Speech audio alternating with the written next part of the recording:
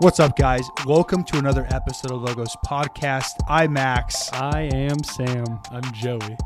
And on today's episode for you all, we have a guest coming all the way from the southern region, Father Brett Brannon.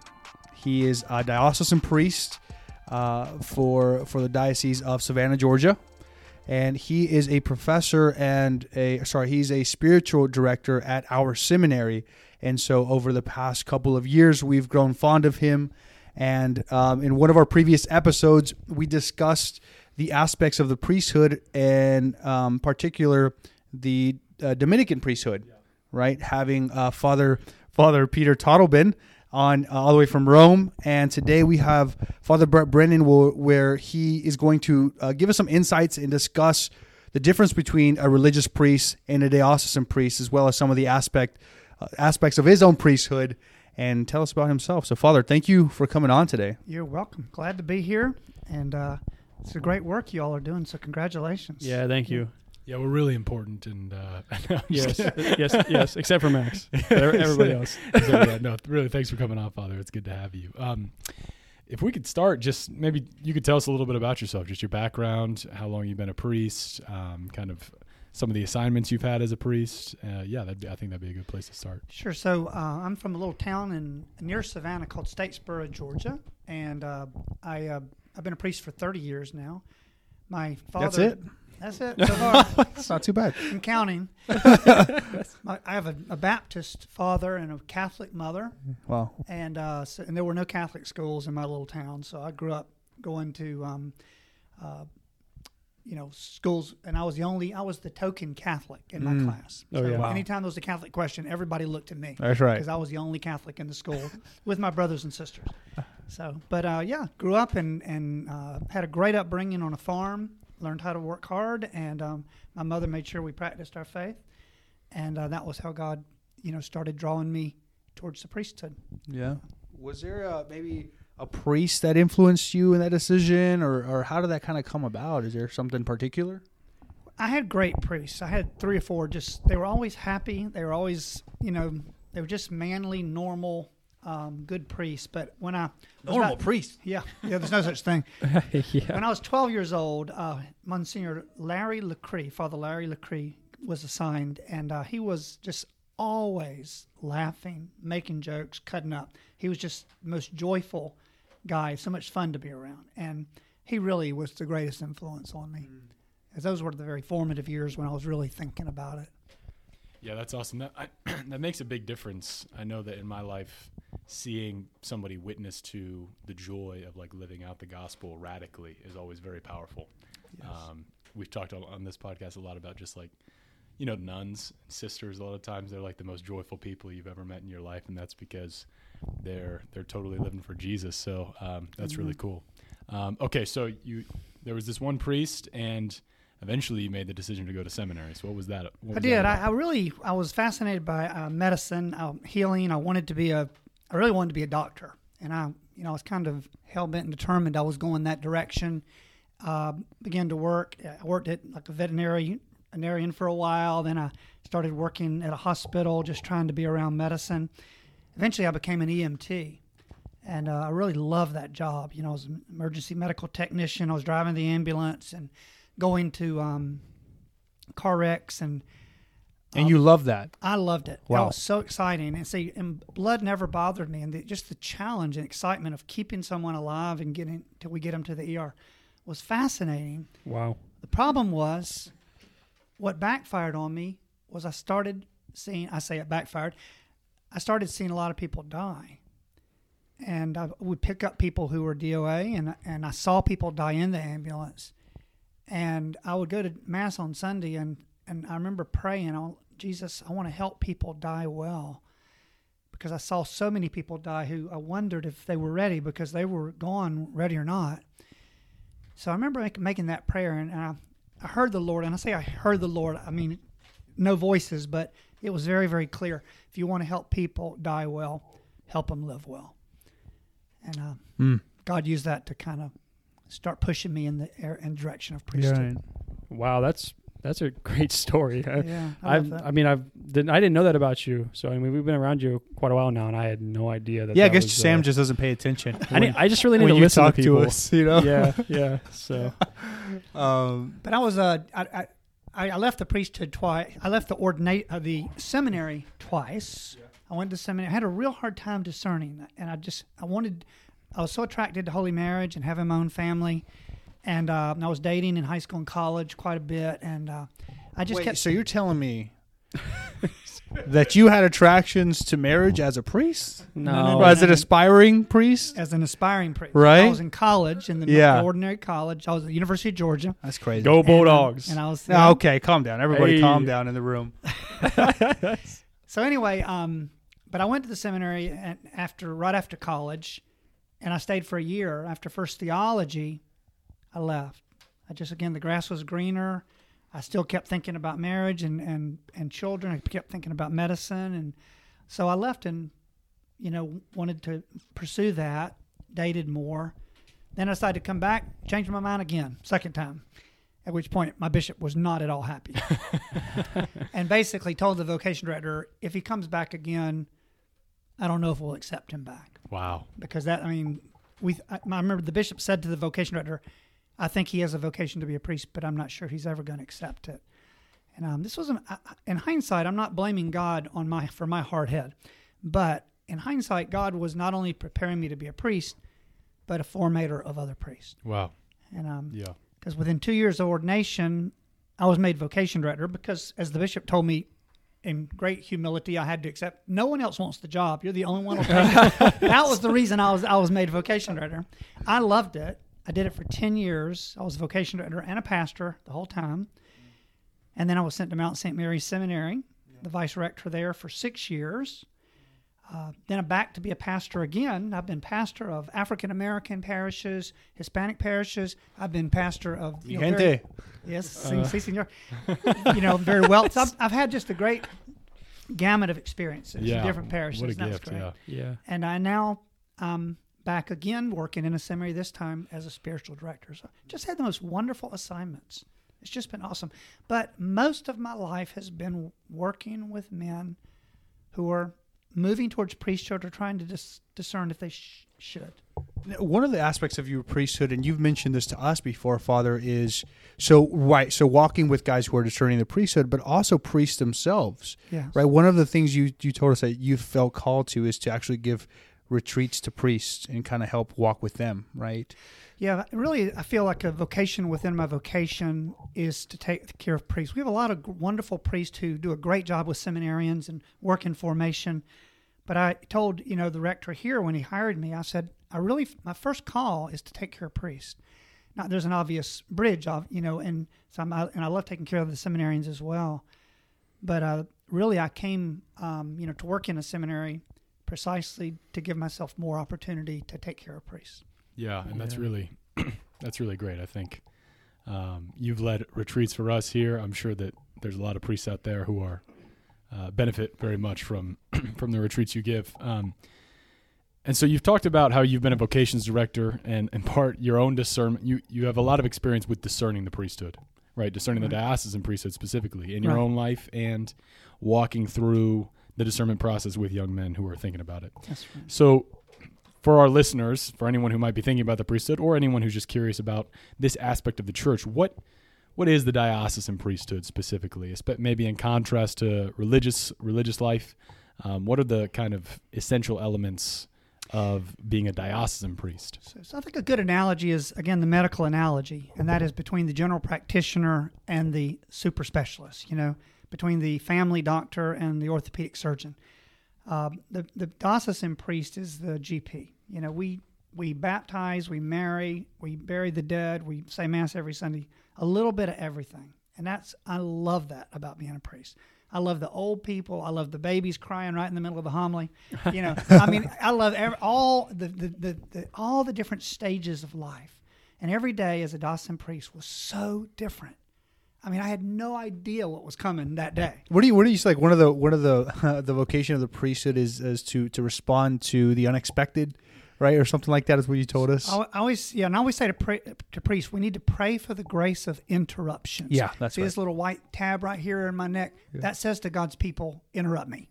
Yeah. Because and we have to really become specialists at when we are, quote, interrupted to really show people that they're the most important person in the world right now Yeah. and give them our attention. The greatest priestly work is done in interruptions, not planned. Yeah. Well, that's a great analogy, actually. I'd never.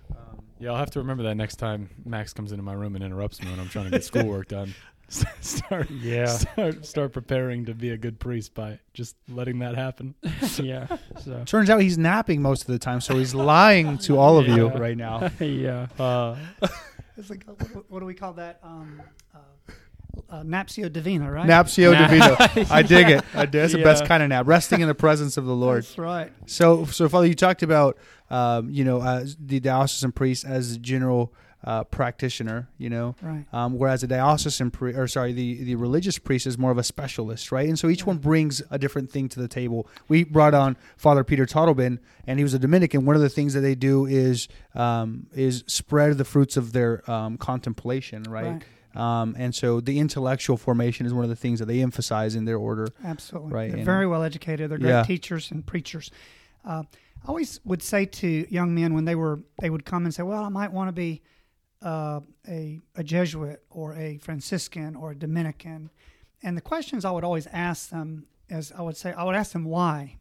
Why do you think you're called to that? And these are the things I would want them to say that would show me they're on the right track. Number one, they're really need to live in community. Yeah. That when they're with other brothers, praying together, working together, the bell rings, there's accountability for one another. They do well. They thrive, but they don't thrive living alone, as a diocesan priest often will be alone, the only guy in a parish, right? Right. So that's the first thing. Is he really growing in community? Secondly, the charism of the community. I would say, what really makes you want to be a Franciscan? I love the poor. I want to take care of the poor. Okay, good answer, right? So the specific charism that they super specialize in, so to speak, the Dominicans, preaching and the intellectual life. Third thing is a real desire to vow the evangelical counsels, poverty, chastity, and obedience. And that is at a much deeper level and a more perfect life than what a diocesan priest. As a diocesan priest, I make 3 promises to the bishop, right? That is to pray the divine office 5 times a day for God's people. I promise obedience to my bishop and his successors. And I promise to live celibately for the sake of the kingdom, not to get married for the sake of bringing souls to Christ, because I'm married to the church. And so those promises, whereas a religious vows poverty, chastity, obedience, they don't have their own checking account. They have no money. Nothing is theirs, is in their name. Okay, their vow of obedience is very direct. I mean, their superior can say, today I want you to clean wash the towels from the. Okay, that's their job, and they have to really obey. Whereas a parish priest, I mean, every 6 years we'll get a bishop will call and say, I want to move you to a new assignment, and that's about the extent of our, other than that, if we're doing our job, he's happy as a lark, right? And then of course, chastity, living chastely, not marrying for the sake of the kingdom. Chastity and celibacy, of course, they're by living radically vowing. What are they doing? They're imitating Christ at a very, very high degree. Jesus had not even a penny. He didn't even have one coin to pay the temple tax. He had no money. Totally lived poverty. Chastity, he didn't come here to get married. He came here to save the world, right? Do his Father's will. And obedience to the Father even unto death. Even when he had no idea. And oftentimes I've heard that, it's emphasized like, well, I don't want to become a priest, or I don't think I could become a priest because of celibacy. But Father, in your experience, you can either validate this or negate this, but I've always heard that actually obedience becomes the most difficult because that's something that you think, oh, I got in the bag, until you're actually at a certain age and, a bishop is telling you to do something that you don't necessarily want to do or inclined to do. Is that true? I think it depends on the years you've been a priest, which is very interesting. So every time a young man says to me, "Oh, Father, I can never become a priest because I like girls too much," and I say there are 400,000 Catholic priests in the world today. Every one of them, when they were in 8th grade, said, "I can never become a priest because I like girls too much." They're all priests now, so obviously something must have happened, right? Yes. Called God's grace and peace, and that we can live happily and joyfully without a wife and children. We do have great intimacy in our lives as priests, but it's a different kind. You know, Archbishop Sheen used to say that, you know, when you look at sex, money, and power, you look at the life of priests. The early days, it's harder to be chaste, isn't it? So sexuality becomes the hardest thing. In the middle age of our priesthood, it's more money, the big parish, you know, having, that type of thing. And then the temptation for the older man is power. So, but obedience can be very difficult because it really is a dying to self. Yeah. We got to believe God has a plan. His plan is the one that's going to. I came to this seminary precisely because the Holy Spirit made it very, very clear. And my bishop agreed that the Holy Spirit made it very, very Right. clear. Yeah. Right. And he sent me here, even though, I probably would not have come this far north. Right. Which is actually, when we think about it, a great freedom, right? And a lot of people in our culture today are under the impression that whenever you're told to do something and you have to kind of obey and submit to it, that's a restriction of your freedom, right? But when the church, especially in this special way, assigns a bishop to a new place or a priest to a new place, if you're under the vow of obedience or you've made a promise of obedience, you know very directly what the will of God is for your life, and you can know that you'll be set free and become the most fulfilled if you follow that will, right? That's right. Which is a great gift of the priesthood. Yeah. I do have another question, Father. So it's interesting you mentioned you were an EMT before becoming a priest, and you were very acquainted with death, right? And you wanted to help people die well. And that was part of your inspiration to entering the seminary and becoming a priest. But I know that I'm sure you've continued to have experiences with death since becoming a priest, right? Absolutely. And even probably all the important areas of human life you've probably been. Can you talk a little bit about that, about your experience as a priest with walking people through life? Yeah, when people ask me, what do I love about being a priest, I really have a hard time saying one because I love it all. I mean, I love baptizing babies, and I love burying the dead after 60 years of being a faithful marriage. I love, saying mass, preaching, hearing confessions, teaching the kids. The kids are so much fun, going to visit the schools, everything. But I think a priest feels most like a priest when he walks with his people to Calvary. And that's when people really need their priest. Is everybody has to suffer and die with Christ so they can rise with him. And priests really, this is our vocation, is to walk with people. I had a retreat master who used to always say, a priest wears black for death, but he carries an Easter candle with him wherever he goes. So we walk into that hospital room when someone has just died, and we, with our heart, I'm so sorry that your mom has died. Now, let's put her in the hands of Jesus and trust that we're going to see her again soon. Amen. We bring faith into that time of death, the light of Christ. And I love doing that. People sometimes say, don't you get tired of all the sad things? And I said, well, I have a lot of joyful things too, like this, just laughing, cutting up. And Yeah. Yeah, that was a good point. And I mean, I know as my own vocation, as you guys probably could talk about this, but being a priest is so attractive because you get to be at those intimate moments of people's lives. Like you said, you're the baptisms, the marriages, and everything in between, all the way to death. People always want the priest at the time when they really need somebody the most. And that's just what more could you want out of a life? I just think that's such a witness to it. That's tremendous. The intimacy, when you say God does not call us to give up intimacy. And this was the big thing about celibacy and chastity. Right. Now, God loves us infinitely. Intimacy is an essential part of a human person, but it's a different kind of intimacy. Every family welcomes us as if we belong to that family. I mean, I used to say to seminarians living with me, I said, I could get in the car and go to any one of 500 families right now, ring the doorbell, and we would be welcomed in for supper and stay as long as we want. Welcomed, and they would be honored. They would say, "Oh, Father, we're so honored." I'm saying, "I'm honored to be with you." Yeah. You know? Yeah. So, like Sam pointed out, that part of the priestly life and something that's attractive to, I think, all three of us in here, aspiring to be a priest, is walking with people and the good, but also the ugly. Talking about ugly, one of the roles of He's looking right at me when he said that. I don't know what that means. We're working on our transitions. So we are. We're working. Yeah, I meant to look at Sam, but one of the aspects of your priesthood has been, Father, being an exorcist for your diocese. Is that right? Correct. And this is one of those things where it's tricky because a lot of people fantasize over this kind of thing.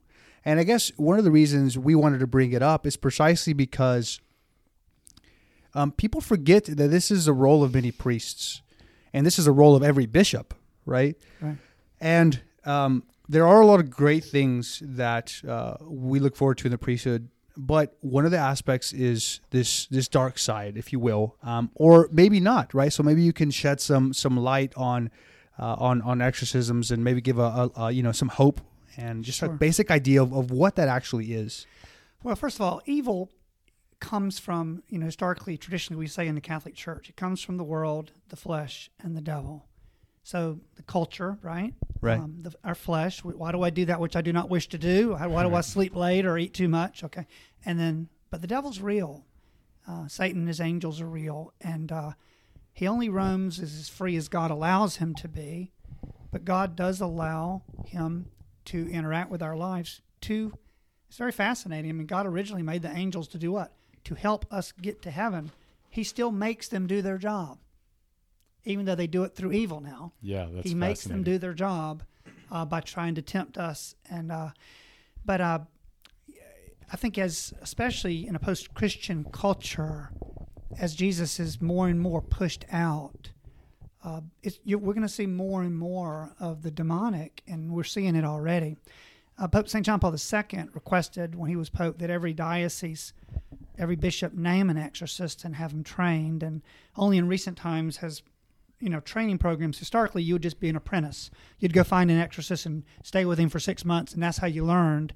But now we actually have schools that will train. Every priest, in virtue of his ordination, has the power of exorcism. So the bishop is the chief exorcist of the diocese, but every priest has the power. But the bishop will designate one or more priests as exorcists and send them for training, so that they have practiced the rite of the church, and it can be dangerous. And so you have to know what you're doing, and you have to also, the first thing you have to know is that you're nothing and Jesus is everything. Yeah. I mean, that humility, you go in proud, and the devil will chew you up and spit you out. Mm-hmm. So you really have to go in and understand that Jesus is everything, and the Blessed Mother. And but most of my a priest friend asked me recently. I've been an exorcist maybe 4 years. He said, "What have you learned?" And I said, "I have learned how exciting sanctifying grace is.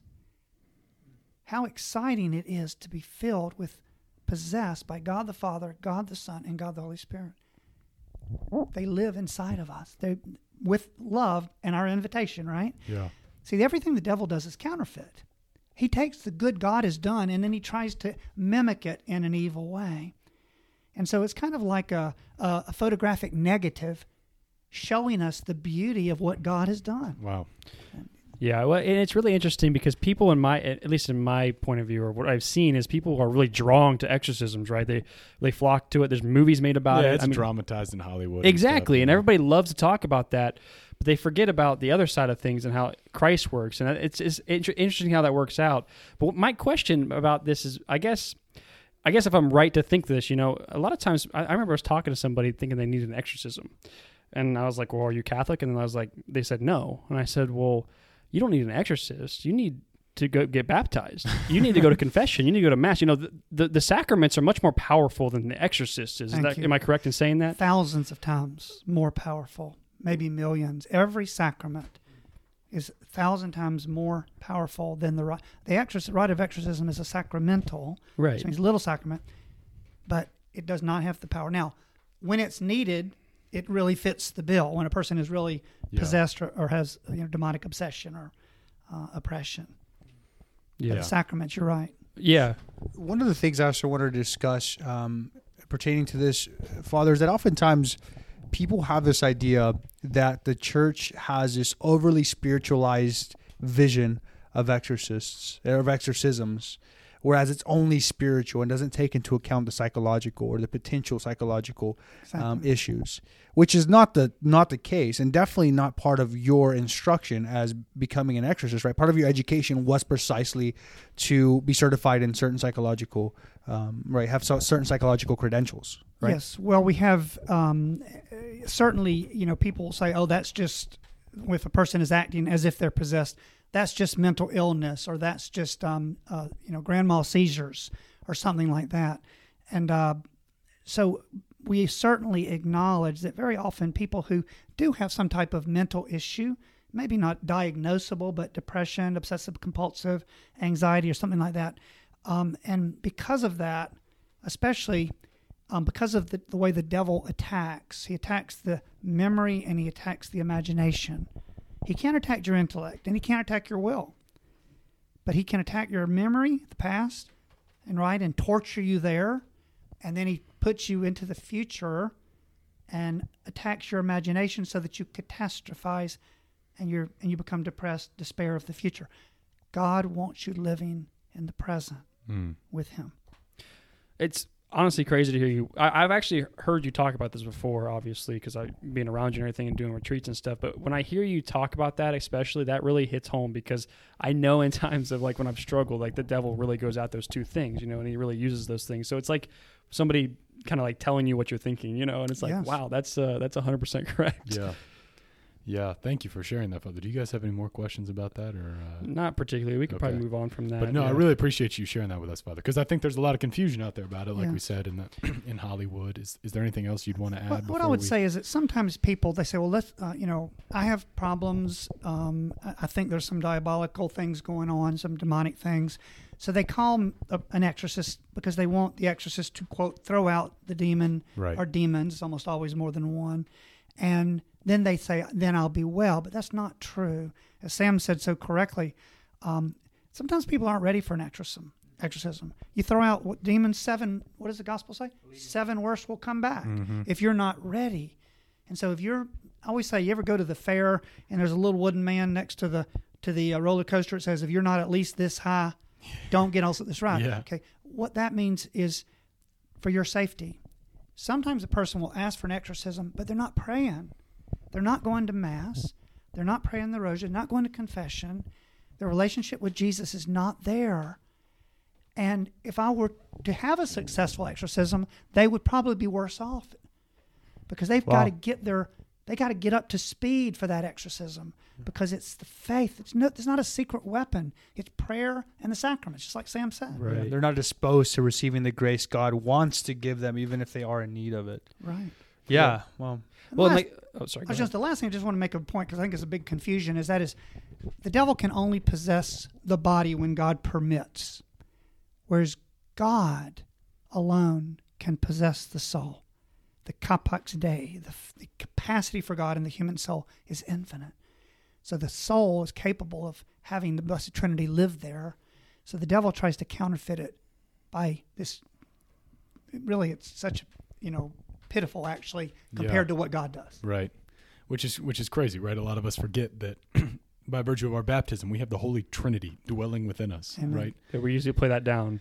Yeah, and I think a lot of the growth in holiness consists in coming to realize just how insane and real that is, right? Like that Yes. reality is present within us, and coming to live in relation with Him who lives within us. And Father- to love the person in front of you, because they're also possessed by the Holy Trinity. That's right. Which gives them an infinite dignity. That's right. Love of God and love of neighbor, right? Father, based on something you said a second ago, you mentioned a post-Christian society or post-Christian culture.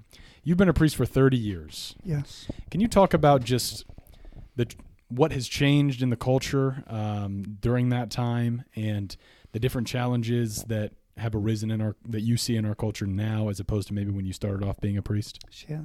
So the last 30 years, I would say I'm doing 70% fewer weddings now than when I was first 70%. ordained. Now, of course, I'm in the seminary right now. I'm not doing That's weddings. true. There's not many weddings going When on. I was in the parish, people not getting married. It used to be the basic assumption, the underlying assumption of life was Christendom. You grow up, you marry, even if you're not going to Mass, you just kind of believe the Ten Commandments are what defines us as good. And yeah, we know we're going to die and go to heaven. And what are you supposed to do? You get married, you have children, and et cetera, et cetera. Well, that is no longer the underlying assumption. And this is what we call post-Christian culture. We're kind of returning to an apostolic age. Christendom, where Christ and his teachings are kind of the underlying assumption of life, is no longer true except in certain pockets of faith. Mm-hmm. And that changes our lives as priests drastically. We almost have to go back to being apostles again, depending on the Holy Spirit. And we got to preach charisma, basic Christ has died, Christ has risen. You know, we were in church history today, and we were kind of talking about this. And one of the figures that comes to mind as you're talking is Athanasius during the Arian controversy, right? He was exiled so many times, but it was like through his example that he was able to, you know, and through the book on the Incarnation, Yes. that so many people converted. And the Nicene Creed, which we profess at every Mass, or sorry, Sundays, I should say, and solemnities, that kind of reinforces who Christ is and who we as Christians are. And it's like through little pods of people and example and witnesses Yes. that the world can change. Pope You know? Francis writes that holiness is the most attractive face of the church. Mm. And that we are coming to a time where just being an average, oh yeah, I go to Mass on Sunday and punch my ticket Catholic is not going to do it. We have to have saints. We have to truly be holy and committed to Christ. That's what brings other people to Right. him. Yeah. Yeah. You hear that, Sam? Yeah, I know, right? I got to work on that. So, Father, I kind of want to transition here a little bit because Father, if I know you guys don't know him all that well, but we do. He's a great storyteller. One of the best storytellers I've ever encountered, actually. So I always love listening to him talk, whether it's at the dining room table or just when he's giving retreat or whatever.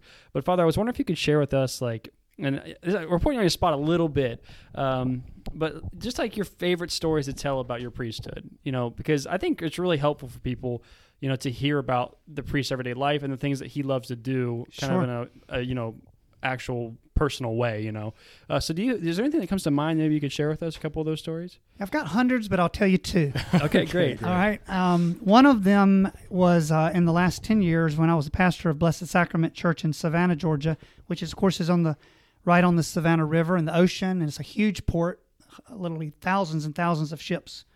Well, one day I received a call from one of my parishioners who's a maritime lawyer that a ship had been arrested off the coast of Savannah. Now, what does that mean? I was just about to ask Yeah, I that. have no idea. Well, what that means is that basically it's just like when you can't make your car payment and it's repossessed. Oh my gosh. They basically happens with a ship. By the way, here's the joke. Do you know what happens if you don't pay your exorcist? You get repossessed. Yeah. Since we were talking about it, I thought I'd throw that in. Yeah. So, but anyway, he said, Father, he said, the bank I represent is taking possession of this ship because the owner is not making his payments. The problem is there's 30 crewmen. Most are from the Philippines. They're Catholics. And they're stuck they're going to be as much as 6 months by the time we get this ship on the world market. We get the title transferred, and but they don't have papers, immigration papers, to be able to come into Savannah. They're a mile off the coast. Would you go and say Mass for them, hear their confessions? And so I got my parishioners who are just so wonderful. They all have these big boats. I have tons of parishioners in the business. And they would bring me out to that ship, and I would then tie a rope around my Mass kit, and they would pull it up. It's like 4 stories high. And then I would climb up this rope ladder. Oh my gosh. And That's get to crazy. the top of the ship. And then the little Filipinos, they were just so lovely. They're such humble, good people. They're wonderful Catholics. Father, thank you so much. I'd hear their confessions. I would celebrate Mass, talk to them. Then they wanted me to go make deposits at the bank for them. I mean, all kinds of things. I went home one day with like $10,000 in cash to deposit. From different things that they were all, because there were there was a bunch of them on there, and they were buying things, from Amazon and things like that. Wanted fishing lures. But anyway, several times, regularly I would go out and minister to them. And I remember thinking to myself, only in the priesthood. Wow. To be able to do that kind of work. The other story, eventually it ended happily. U.S. maritime law is as very, very good compared to most countries of the world. Because the U.S. maritime law says when a ship is arrested, the bank that owns the ship has to take care of the crew, feed them, make sure they have everything they want. And whereas if that had been off the coast of some other countries, they would have been all on their own, starving, fishing, whatever.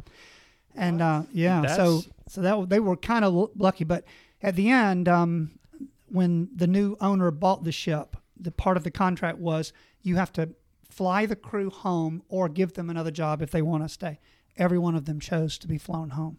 Wow. So they were put on planes and flown back to their families. Wow. So that ended happily. Yeah, that's good. Good.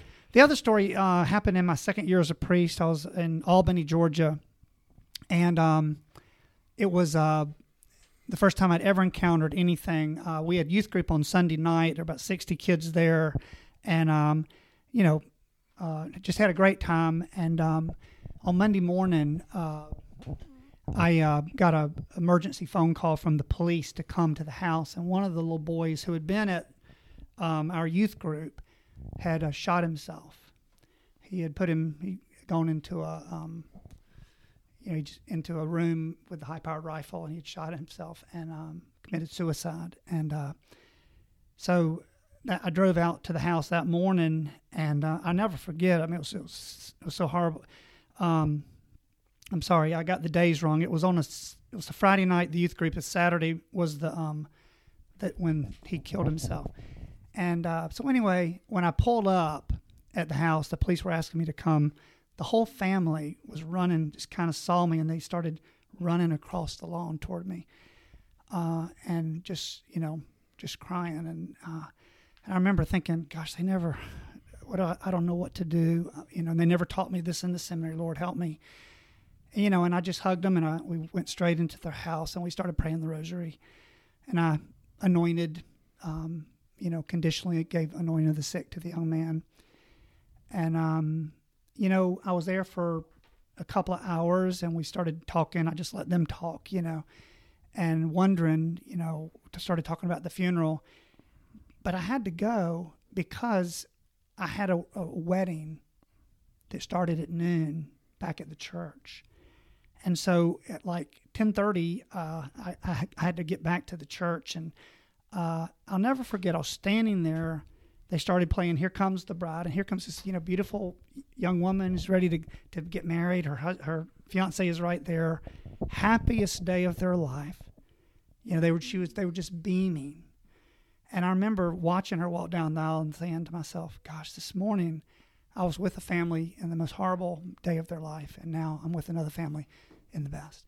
And I said, only in the life of a priest. And I had to be present to both, And that is God's grace. There's no way I could have done that humanly, but God gave me the grace to be there and to be present appropriately. And after that day, I remember thinking, Jesus is going to take care of me. Wow. That's a crazy story. So I don't even know. I don't even know what to say. Literally, I actually don't know what to say either. Well, I mean, it's interesting because in seminary they always tell us like, the priest is like, you're going to be doing different things. And some days you're going to be baptizing babies. Sometimes, right. Like all of it at once. Weddings, everything, Eucharist, funerals. So when you tell us stories like that, it's like a reminder that when we're in seminary, the things that we're like practicing or the things that we're studying or the things that we're doing every day, it's very practical to what we will be doing once we get, out of seminary. Now, I know we can't really like be prepared for stuff like that. Obviously, that's a God's unique grace. story, Mm-hmm. God's grace. But it kind of, gives that fire in your belly as a young man. You're like, I'm Fire in your belly. Well, there's Well other ways played. to put it, I guess, but that's how we're going to put it. And Well, that's one of the things we teach, here, of course, is the importance of prayer, and that we begin our day with holy hour. And the reason is so that we will be ready for whatever's coming. Yeah. because as you said, Father, we can't do it alone, No. right? It's all, in fact, the vocation to the priesthood is the vocation to be Jesus Christ to the people and allow him to live through you, right? And it can't be you doing it. It has to be him. Thank you for sharing those stories. I'm wondering, because we have many listeners, and some of them might be thinking about the priesthood. It's possible. And you've done great work as vocations director, I know, and in seminaries. What advice would you have for anybody who might be listening to us and is thinking about the diocesan priesthood, for steps for discernment, things that they should start incorporating into their life to kind of try to figure out what God's will is for them? Sure. Well, I think, first of all, what Sam said earlier is just practice Christianity. Practice your Catholic faith. And that means pray every day, but really pray. Don't just say your prayers. Lift up your heart. Go to Mass on Sunday. Go to the sacraments. The second thing, if you're thinking God might want you to be a priest or just wondering, go tell your priest. Just tell him, I'm thinking about it, Father. Would you pray over me? Can you give me some advice? Depending on how old you are and how far along, go ahead and talk to the vocation director. He's not going to pressure you. He's going to give you good information, invite you to things, retreats. Remember, I'll often say to you guys, some men are called to the seminary who are not called to be priests, right? Right. Yeah.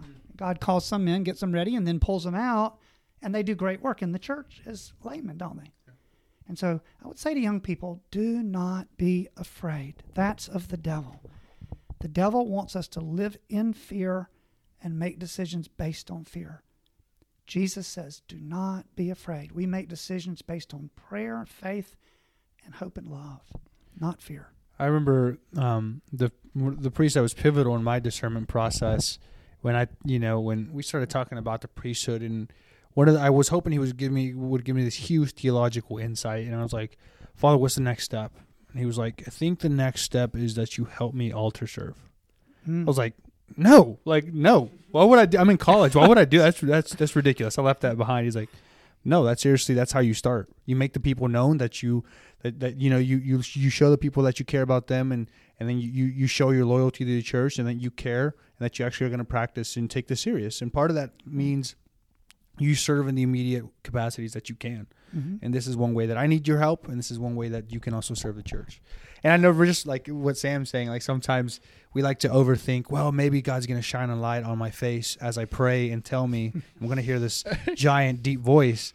But then oftentimes no, just go serve, just go help out your local priest, I like to say, with young men, the four, I call them the 4 eyes of discernment. So they are inspiration, invitation, information, intimacy with the person of Jesus, and the S stands for service.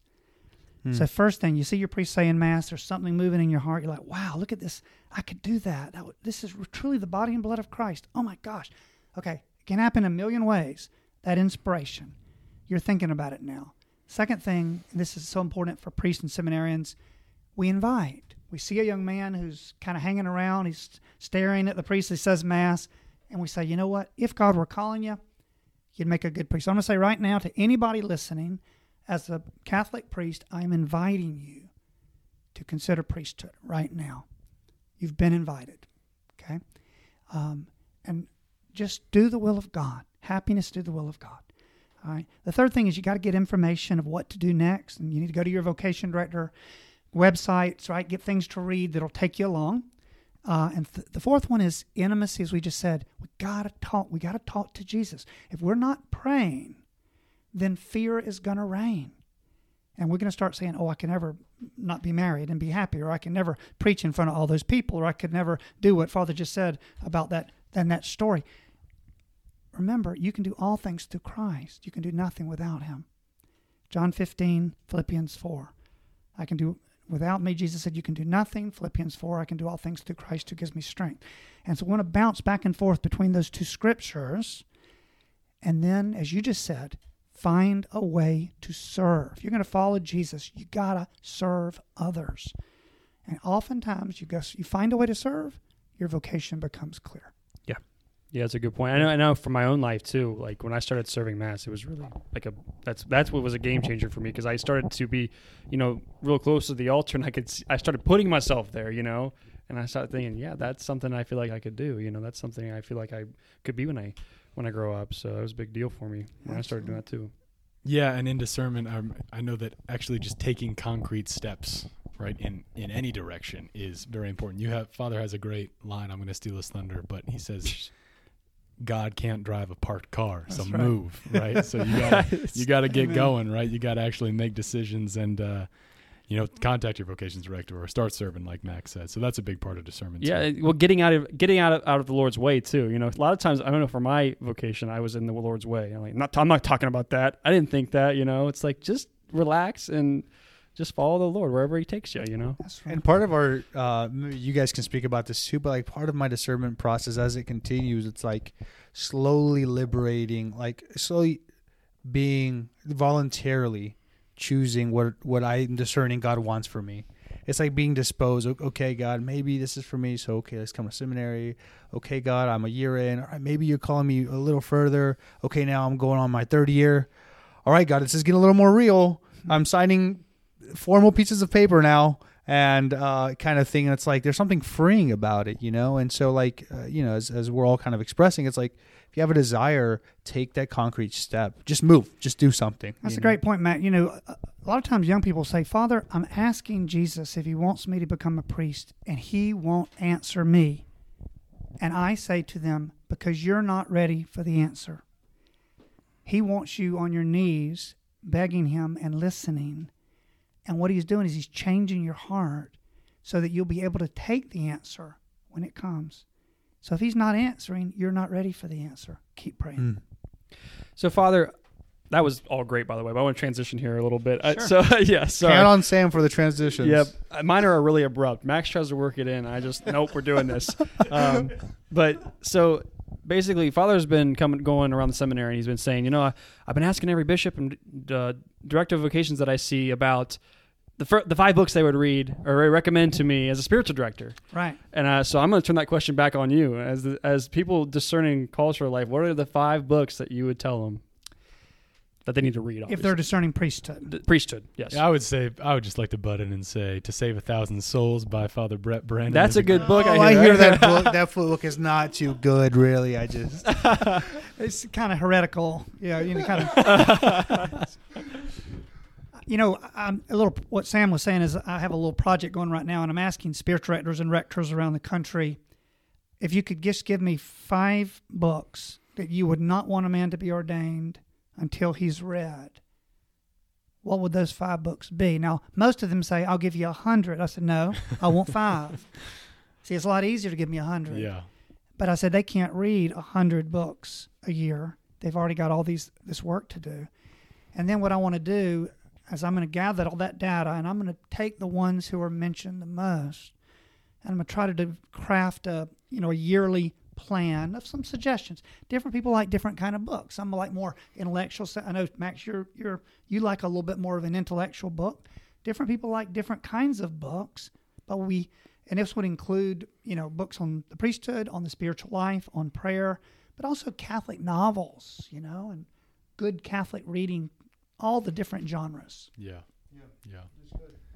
So is there a book, or maybe 4 books, or 3 books, or maybe 5 books that you would recommend? Or is there a couple books that you are thinking immediately for guys who want to develop their spiritual life? Maybe 1, and then choose maybe somebody that's discerning the priesthood. Once again, I think it depends upon age and education. First of all, like everybody mentions St. Augustine's Confessions. Right. But a freshman in high school is typically not ready for St. Augustine's Confessions. It's a hard book to read, but it's profound, but even like the Chronicles of Narnia, just good books like that are just loaded with Christian imagery, Lion, the Witch, and the Wardrobe.